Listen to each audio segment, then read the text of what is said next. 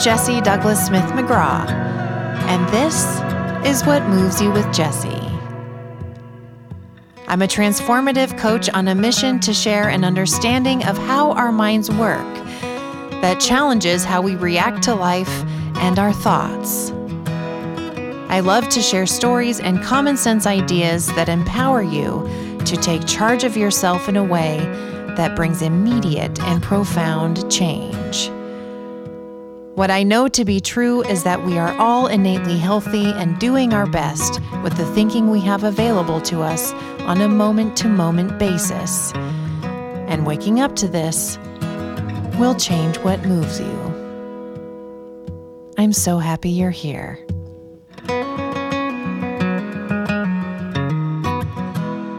Hi, everyone, and welcome back to What Moves You with Jessie. I am so excited to introduce you to today's guest. She is a New York Times best-selling author, having co-authored the book Live Your Life with her sister, co-host of The Talk, Anna Kloots. And today, she takes us on a deep dive into her experiences that are the framework to her new book, released just yesterday, entitled My Own Magic, A Reappearing Act. You will find that she is honest and authentic about her journey, as she says, having felt that she lost herself in her previous marriage that left no space for her own desires, despite it appearing glamorous and full of globe-trotting adventures. I guarantee you that you will resonate with so much of today's interview, whether you are currently experiencing or have experienced ignoring that quiet voice inside that's telling you it's time to make a shift in your life. As I say often, sometimes we are afraid to know what we know, and today's interview will give you insight into that common experience that we all have and what happens when we finally turn our gaze to our knowing and start walking in that direction. Without further ado, here is Anna Kloots. Today, we have a very special guest, somebody that I think a lot of you probably are familiar with. We have the wonderful and inspiring Anna Kloots. Yay! Hold for applause. Very happy to be here and speaking with you. So I appreciate you taking the time. Yes, absolutely. So Anna Kloots has a book that, with the release of this podcast, will have just come out. It is called My Own Magic, and Pod Squad, I am sure you can get a sense that this is probably right in alignment with what we talk about all the time. Anna went on an incredible journey and shared every little bit of it with us in her book. And Anna, before we jump in, I want to say, Elizabeth Gilbert said, liberation is never a one-way door. So thank you so much for being incredibly vulnerable and sharing your heart and your experience, foibles and all. So that way everybody else who's paying attention and listening can be liberated themselves too. Oh, thank you. Thank you so much. That truly, truly means more to me than you can imagine. So thank you. Yes, absolutely. So I would love to take us through the book, and so people can kind of get a sense of who you are and what this experience is going to be like for them to pick up a copy at their local bookstore, even though I'm sure it will be available everywhere. So what really stood out to me, and this is the most simplified kind of way of putting this, so forgive me for sounding oversimplified, but what I really love about this experience is that you really show how we can very easily, whether this be in relationships, in careers, in where we live, in our spiritual path.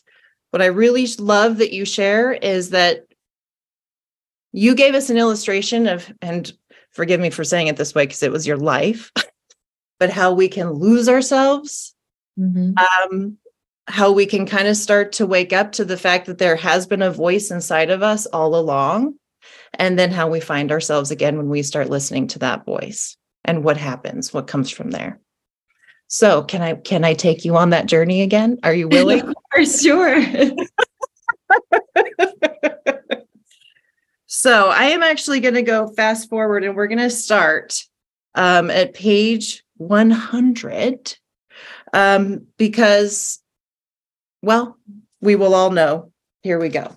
We'll all understand why I'm starting here. Okay. So this is one of the first things that stood out to me as far as losing our voice, because I think this is really relatable for so many.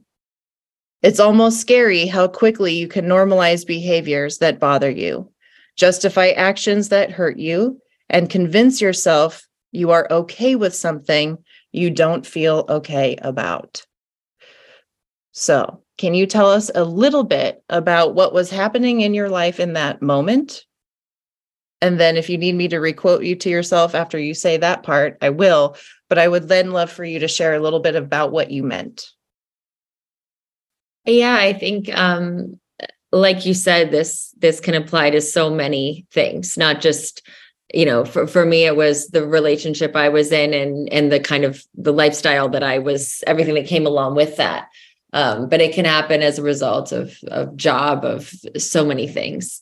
I just started to feel very lost, and rather than listening to my inner self, who was trying to speak up and say, I don't really like this. I don't really think this is making me happy. This isn't really what I wanted. I just started basically gaslighting myself, telling myself it's not a big deal, telling myself this isn't, you're okay with this. This is fine. This wasn't your dream, but it's okay. There's nothing, things aren't wrong enough for you to be upset. I was just basically trying to quiet my inner self down over and over again, as the way that my, marriage and life was unfolding, and it wasn't really what I wanted. I just started trying to justify everything because I felt like I had to. Yeah. Tell me a little bit more about the I felt like I had to. I think we are so, at least I was so unwilling to accept any kind of failure of that relationship, not only because we were married, and to me that was, the vows I took till death do us part, I meant with all of my heart. And so a part of me felt like there isn't even an option to have this not work. I promised myself and God and everyone who cared about me and my love that was in that room that I was doing this. So in my head, there was no choice but to make it work. And, what you're willing to do to make something work that actually isn't working can be scary, because you can tell yourself, I'm fine with this. It's not a big deal, where actually yourself is so not okay. And you put on a smile and you pretend it's all fine, and inside you're so not fine. And I started doing that pretty early on, and then it just got worse and worse and worse until I couldn't hide behind those things anymore. It kind of all exploded. Yes.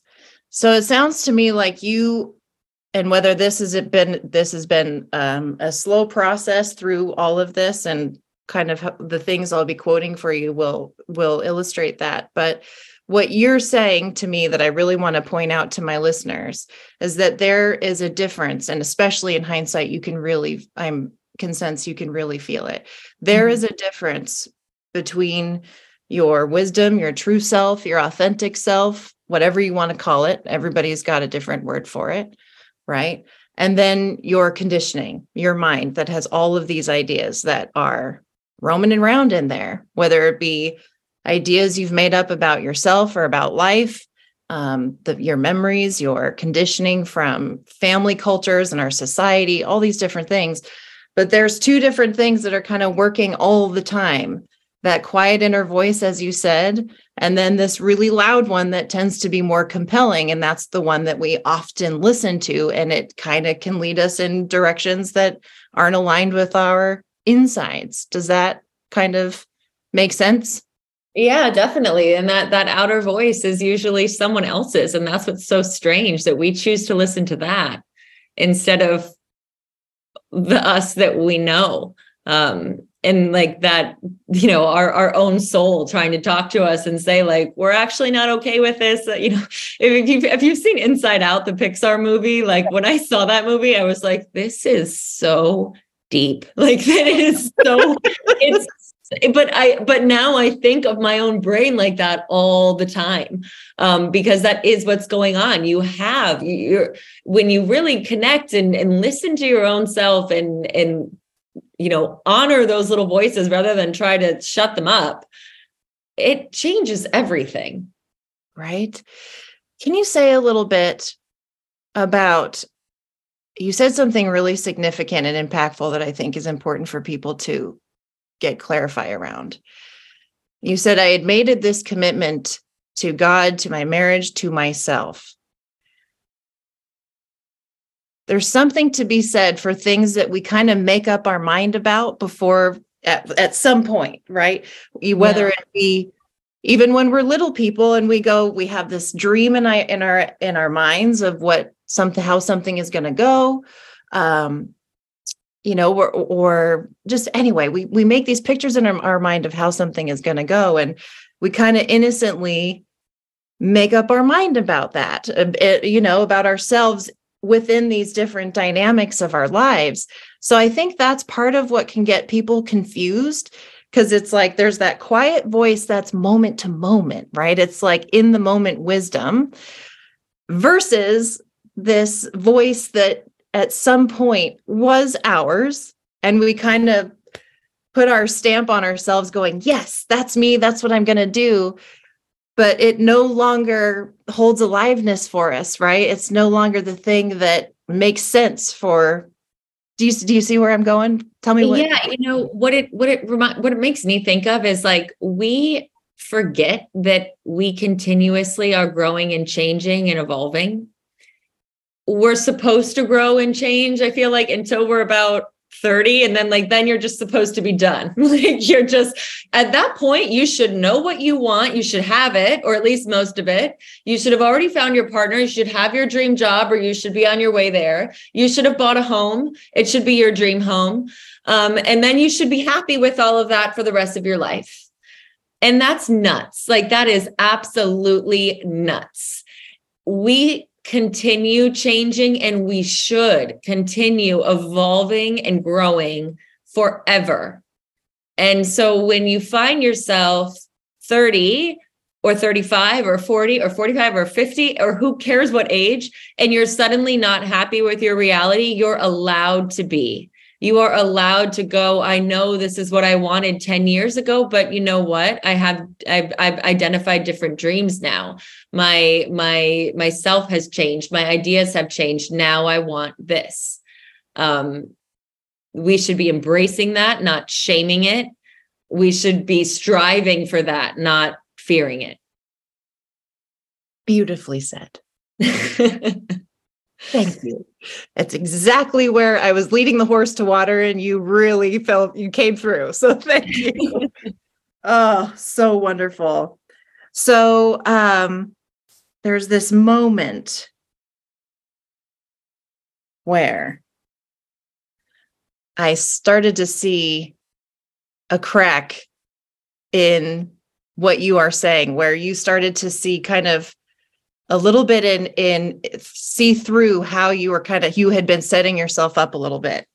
Mm-hmm. Page 131.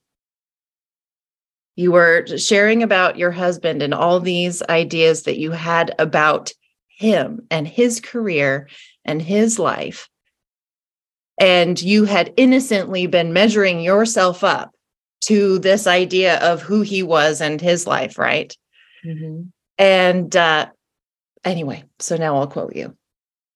This was about, I believe, you share more, you clarify for me, because of course I've read the book and my brain's a little bit everywhere, but here we go. This was about, I believe, his experience in London, maybe Paris. Okay, wait. Paris. In Paris, okay. You said it was strangely satisfying to realize that this whole time I'd been comparing myself to an illusion. So share a little bit about the actual moment, the literal moment, and then I'll ask questions. Yeah. I say, I say in the book, I recall the first night I met my ex-husband, and how it now strikes me as such a red flag, but I didn't see it at the moment of, from the day I met him, I felt less than. I felt less than him. And I immediately just put him on this pedestal of like, you are incredible. I could never measure up.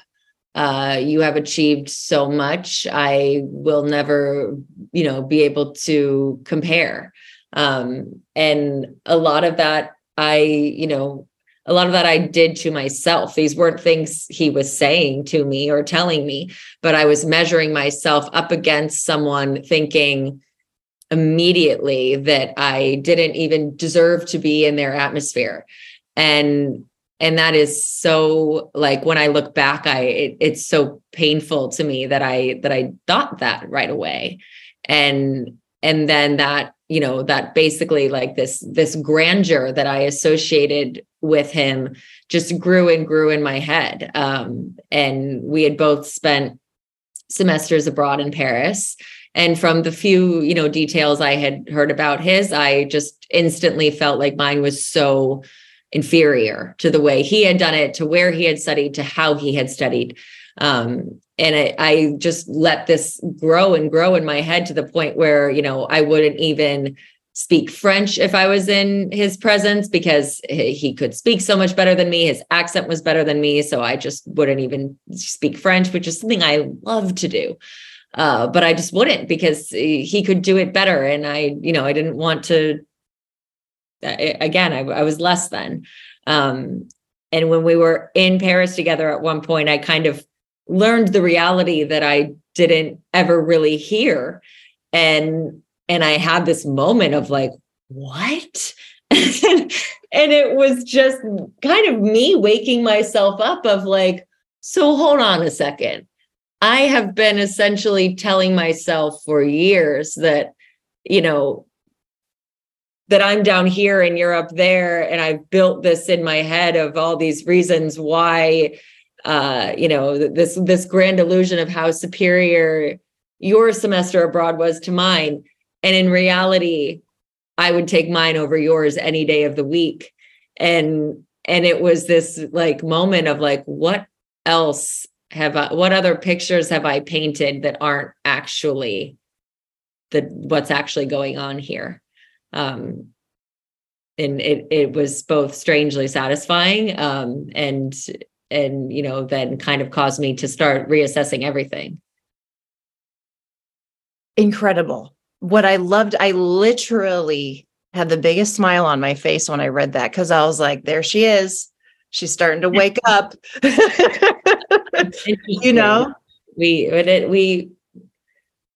There are some things that we want to see and want to believe because they're these narratives we're telling ourselves, and it can prevent us from seeing what's actually going on and prevent us from seeing our own power or our own greatness. Like, yes, the ways the way I kind of just hid myself and quieted myself until I was essentially an invisible person in my own life is so sad. And it's so shocking to me looking back that that happened to me, because it's not me.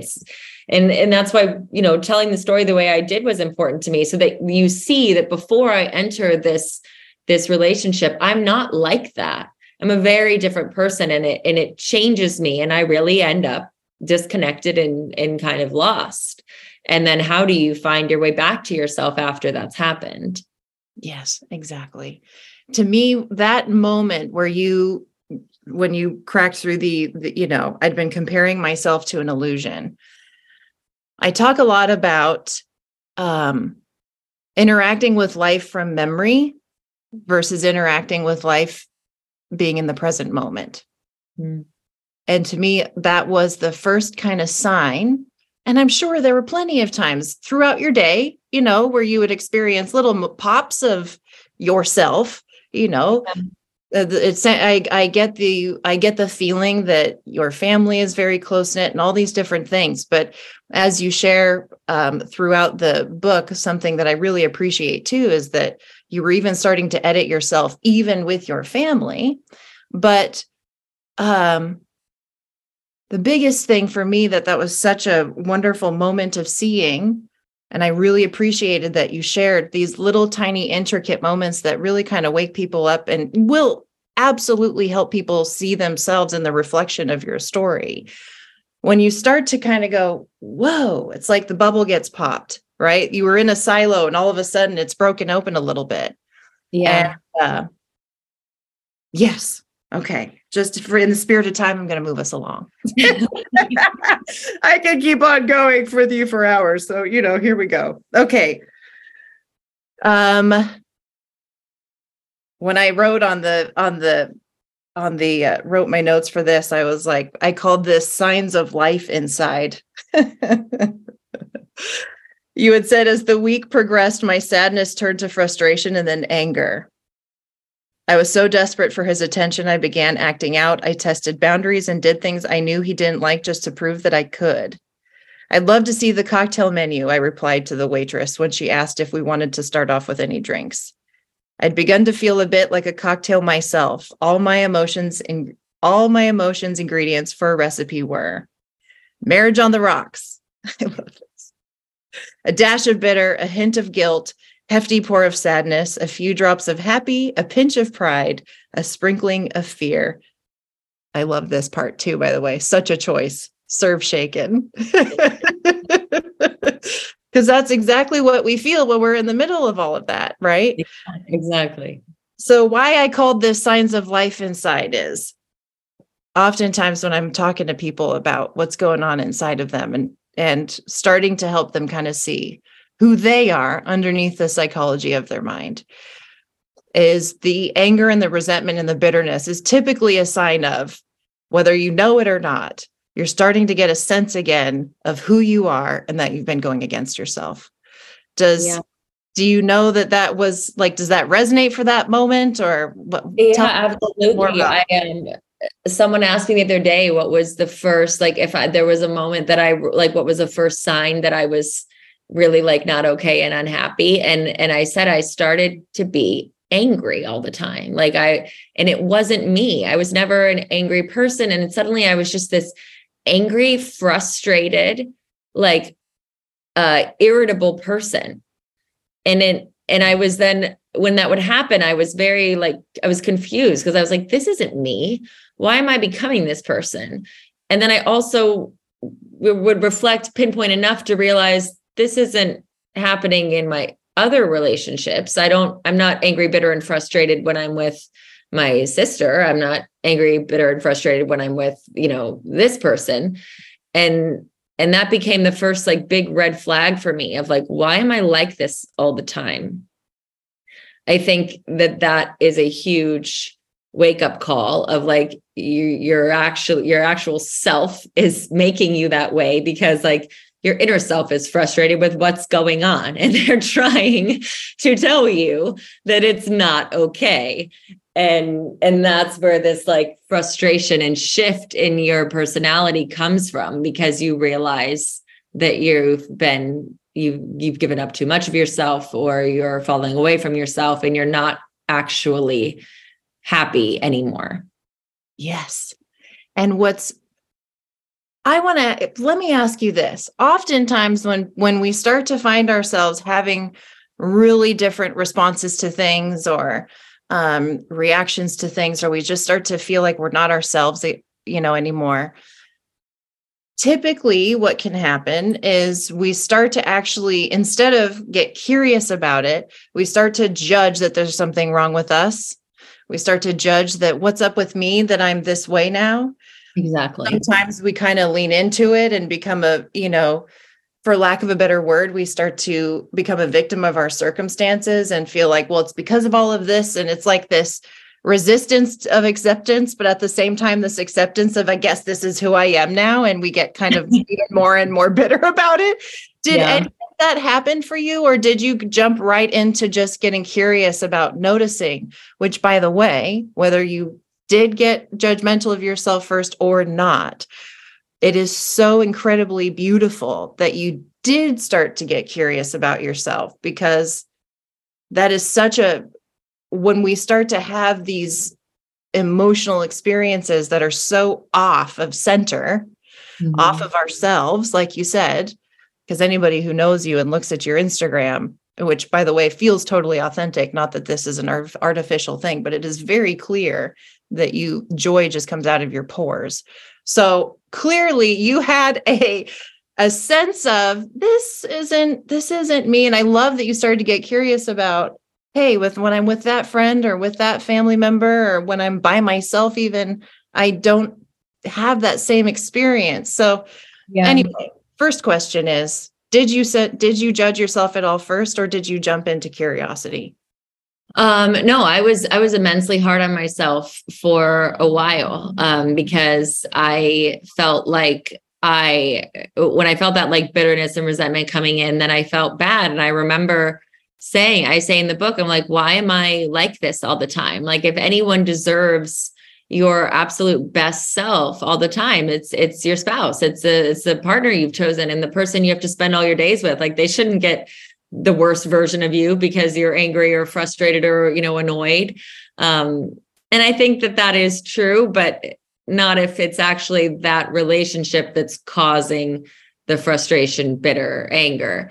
And it was in many ways. I just wasn't really willing to see that yet.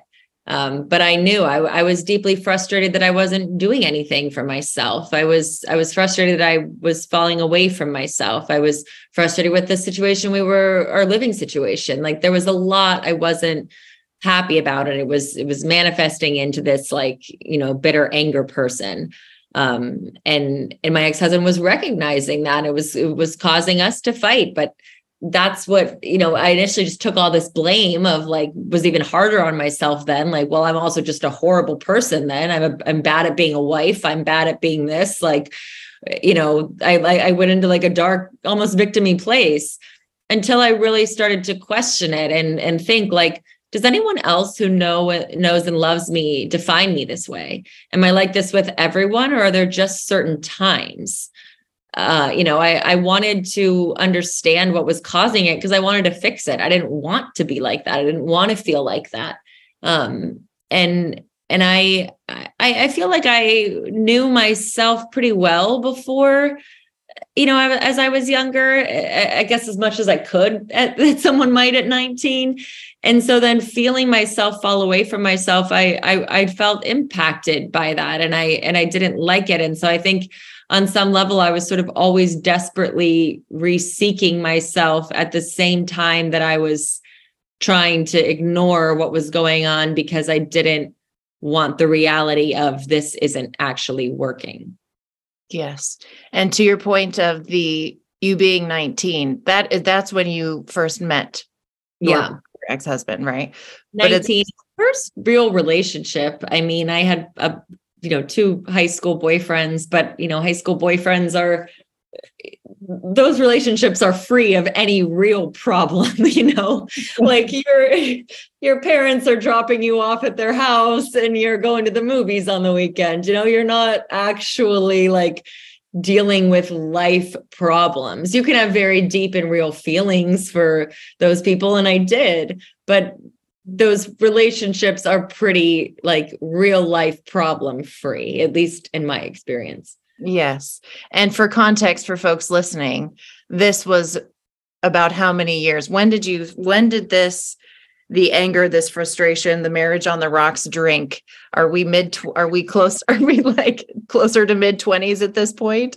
Yeah, I got married in 2015. It was 2017 that was the really difficult year.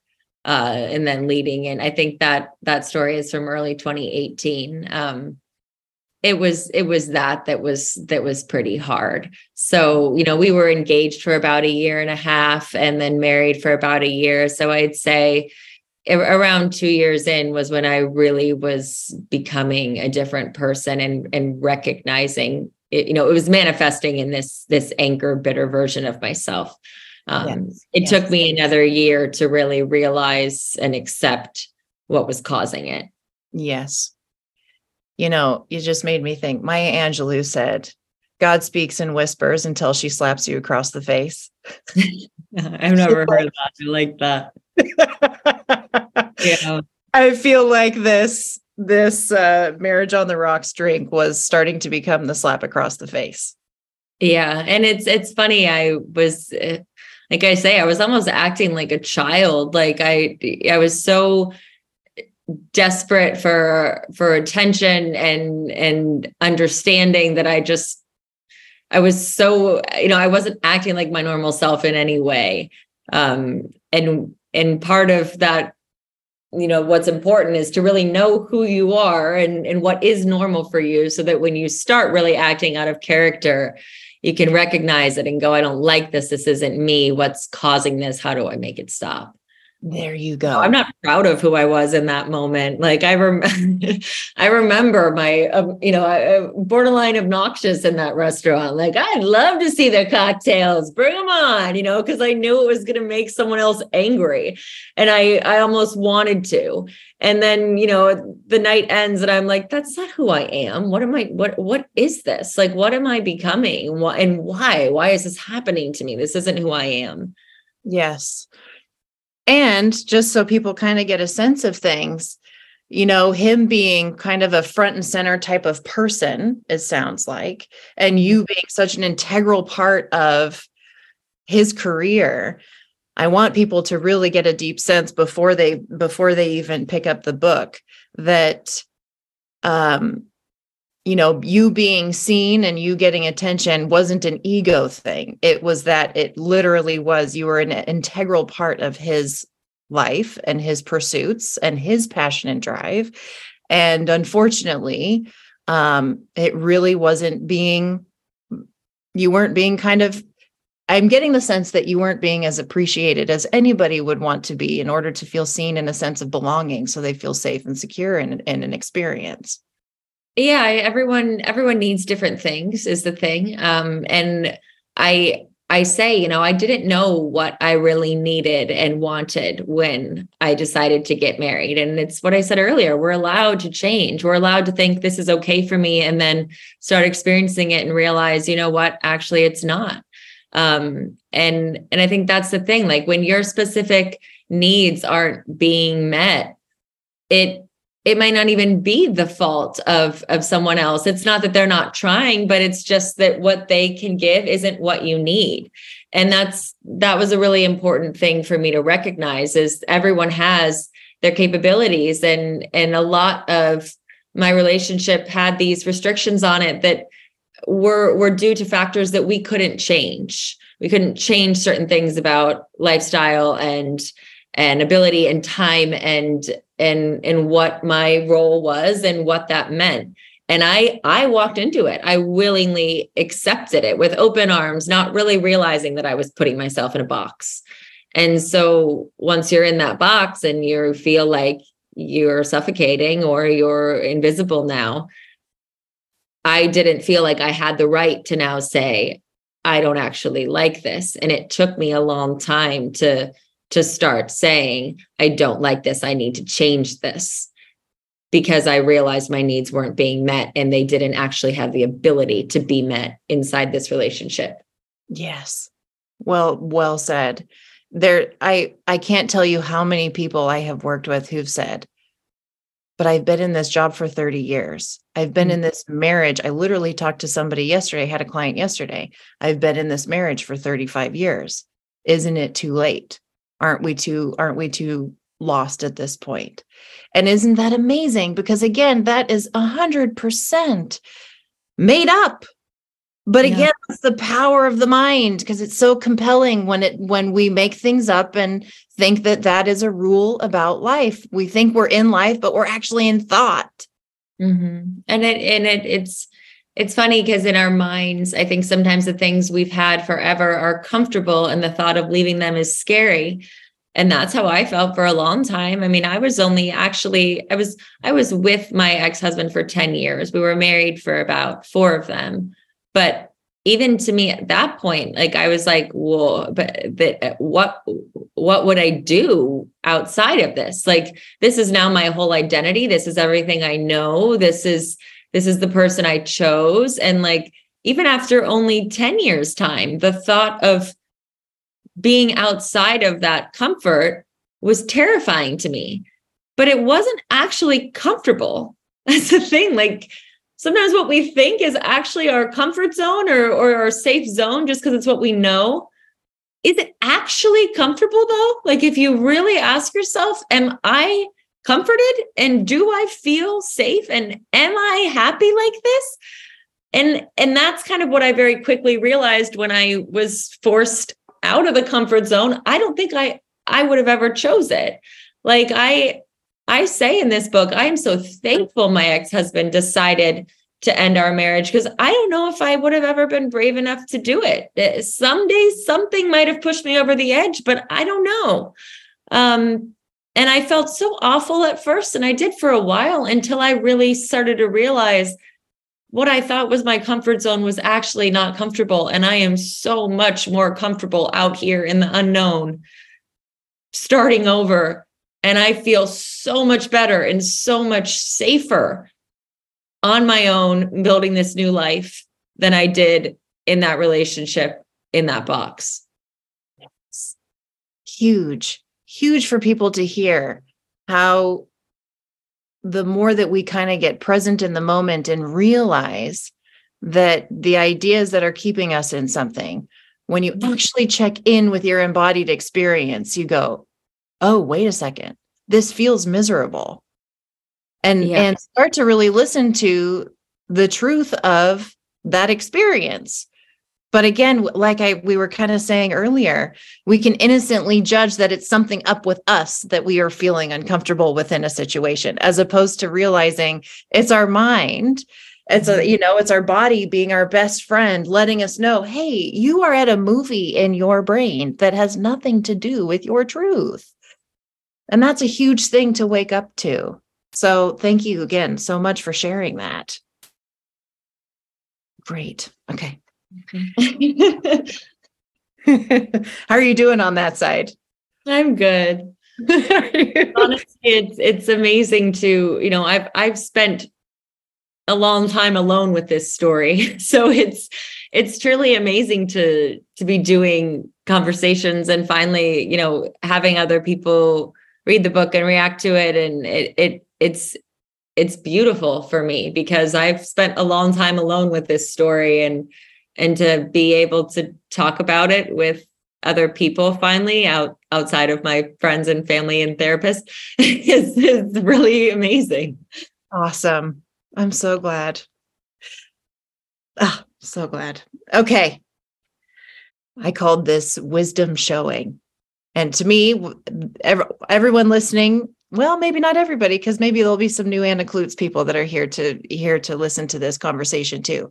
But wisdom to me is a word that is interchangeable with true self, deeper intelligence, intuition, whatever some people may call it, God within, right? So anyway, I called this section the wisdom show. Your wisdom is showing, Anna. Your wisdom is showing. So this is, you are on the family trip. Okay. So you had started to really lean into, you were really leaning into what we all now see as your public life, which is traveling and writing and blogging. And, so you were really at this point doing more of that. And I believe this is after divorce, right? Was the big family trip after we want to potentially? No, if it was when I was in Palm Springs with my family, that was right before. Nope. So sorry. We're on the East Coast when you went up. Okay. You're in Hudson. Different family trip. Yes, that was directly after. That was about 2 weeks after. Okay, great. So I love this. You said, as I stood at the counter, cutting, scooping, serving, and observing, because you had just made a pie and you're making it a la mode for everybody, I suddenly knew I would be okay. I might have lost my husband, but I still had the true loves of my life. I was sure that my marriage ending was the right thing. And I remember thinking, I will feel better in time. And I love that you put I will feel better in time in italics, because to me, that really represents a different, quieter voice from inside. Mm-hmm. So share a little bit about that. That is, that was about 2 weeks after my husband, said he wanted a divorce and left. And I had basically just did nothing but cry and feel awful and barely speaking or sad. And, it was my brother-in-law's idea to just get out of New York for a couple of days. So my sister and their new babies and parents, we all went up to Hudson, this house. And I like being surrounded by I think being removed from the environment had been in, and then just being surrounded by my family, just, being my family all together, just like the mix of like the chaos and the fun and the, everybody just being so them. It really made me kind of take note of what I had.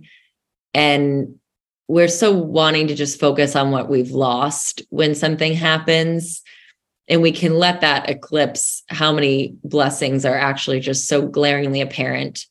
And the beautiful thing about a hard time is like the people who really do love and support you become these like beacons of light. Like they are there. And instead of focusing on who just broke your heart or who's gone or who's betrayed you or what you lost, it's hard to do. But if you can just instead try to count your blessings and look around at who's there and appreciate how great those people are.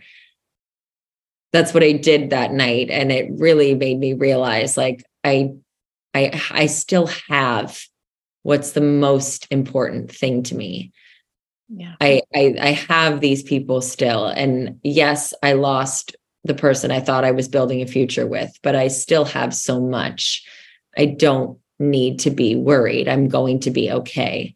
And I knew it was a matter of time because we want to just be over things quickly. We want to just heal. And I recognized that I needed to let myself hurt. I needed to cry. I needed to feel bad and that was okay to do. I had spent enough time ignoring my feelings and trying to, shut them down. And I let myself just be really sad for a while after my husband left. And I think that's important to honor that too. And not try to, people tell you like, just, act tough and go on and, you'll be fine.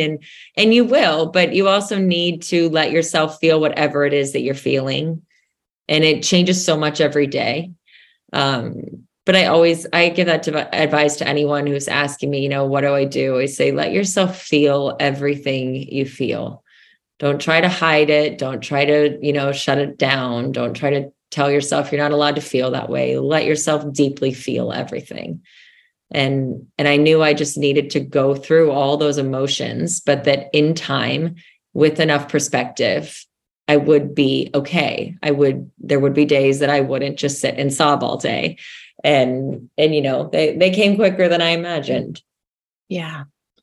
There's something to be said for, and I think we've kind of got this down when it comes to grief, very specifically, that we have an understanding that it comes in waves. And so we allow ourselves to feel without trying to like make sense of it or qualify the feeling, right?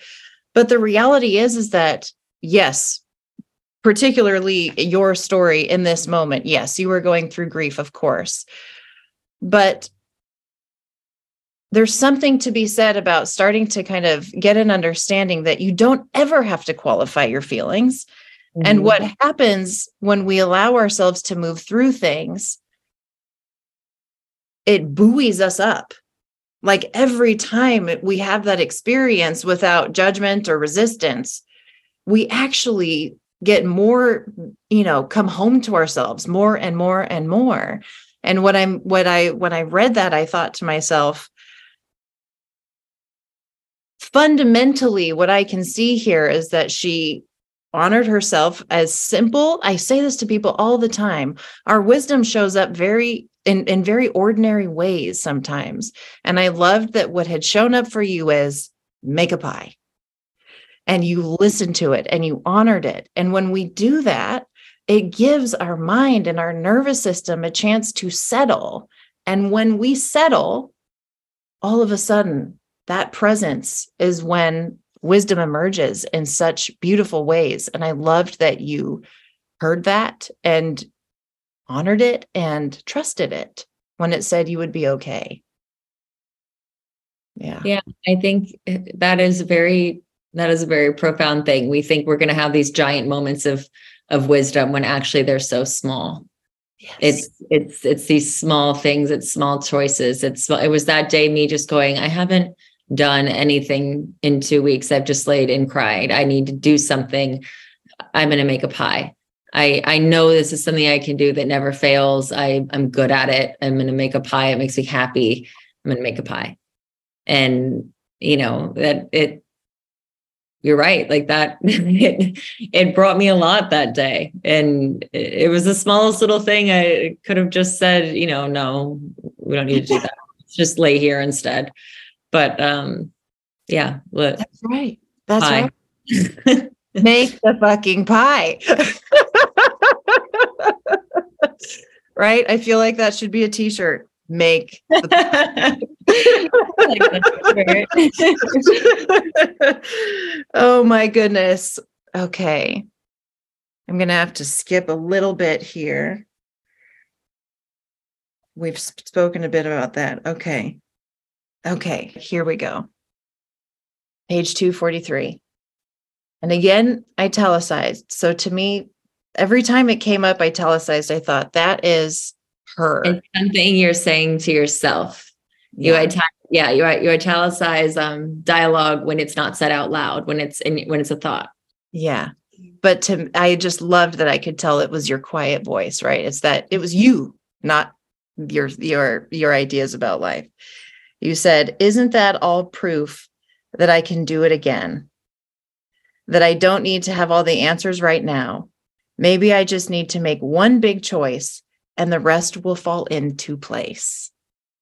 And you had just shared an experience where you were with friends and, really started to kind of get a sense of yourself again. I got a feeling. Mm-hmm. So say a little bit about that, about what that, because to me, that feels, from the outside looking in, that feels like a very comforting realization. And I know that some folks might feel like, ooh, that idea of all I have to do is just decide, it's like sometimes we know things and we're afraid to know what we know. And to me, it felt like that was one of the first times that you had, not first, but where it really started to kind of get sturdy, where you knew what you knew and you thought, all I've got to do now is take the next indicated step and the rest will fall into place. And I think a lot of people will feel like that's free fall, right? Like, oh God, I'm supposed to know all the steps. Yeah. So share a little bit about that. I was, it was when I was trying to figure out what does this new life look like? Where do I live? I didn't have anywhere to live. What am I doing for work? There was so much up in the air. And I wanted all the answers because of course we always want all the answers, and it feels more safe to make a choice if okay, well, there's no question marks. I have all the question marks. Here's the results.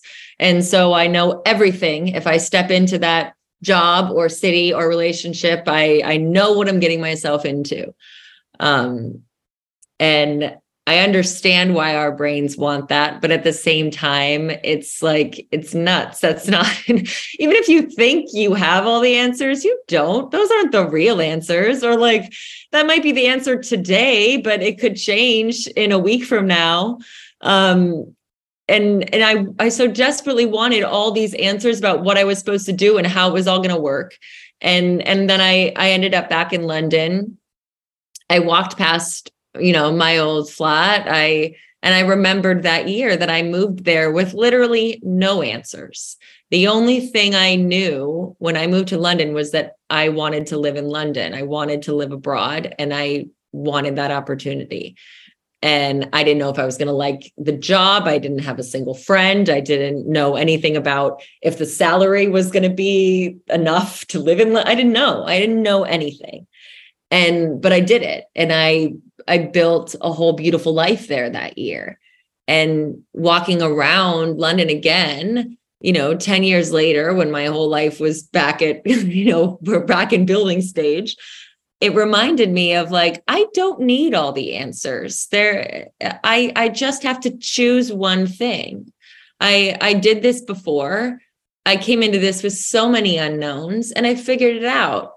And that walking around that day just kind of reminded me of my own power and my own capabilities, and, what I consider my own magic of like, you don't need all the answers all the time. I know it sounds like it might be more comforting, but you don't need them because they're probably not even the real answers. So just go with what your gut really wants, or your heart really wants, or your head really says you should do. And the rest, you'll figure it out along the way. Yes. Because that's the beautiful thing about our wisdom, is that it always is available to us for the next indicated step when we ask it, every moment of every day. And maybe sometimes we're not supposed to know.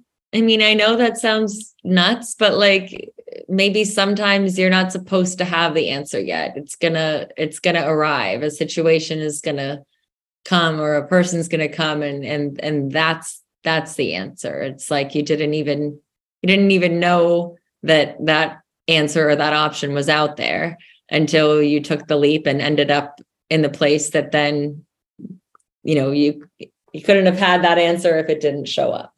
Yes.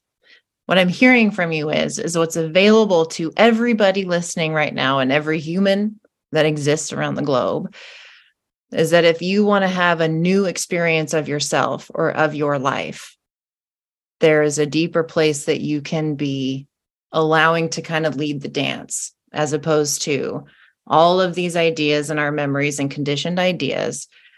And what I'm really hoping people can hear, because you have illustrated it time and time again in this conversation and also in the book, is that you can feel into it. When you are gripped and tight and pressure and angry and stressed and all of these things, there's something to be said for, what are you listening to? Which voice are you listening to? Which channel are you tuned into?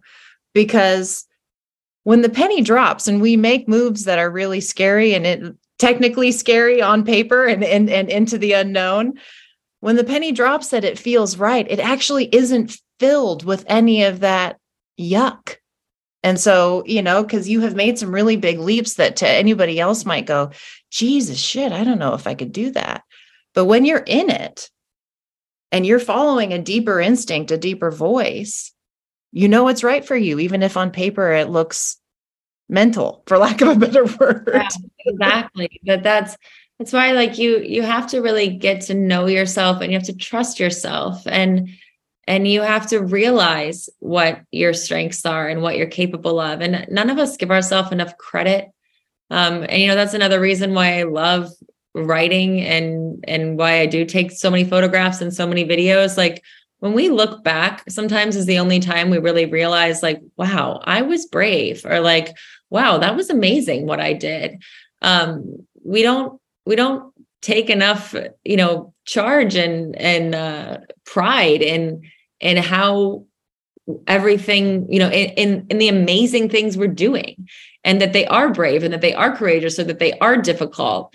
And so I feel like, we have to look back at that every so often and really like pat ourselves on the back, because it's not a a narcissistic thing to do, to give yourself credit where credit is deserved, and to pump yourself up and be like, that was a big win for me. I'm proud of what I just did.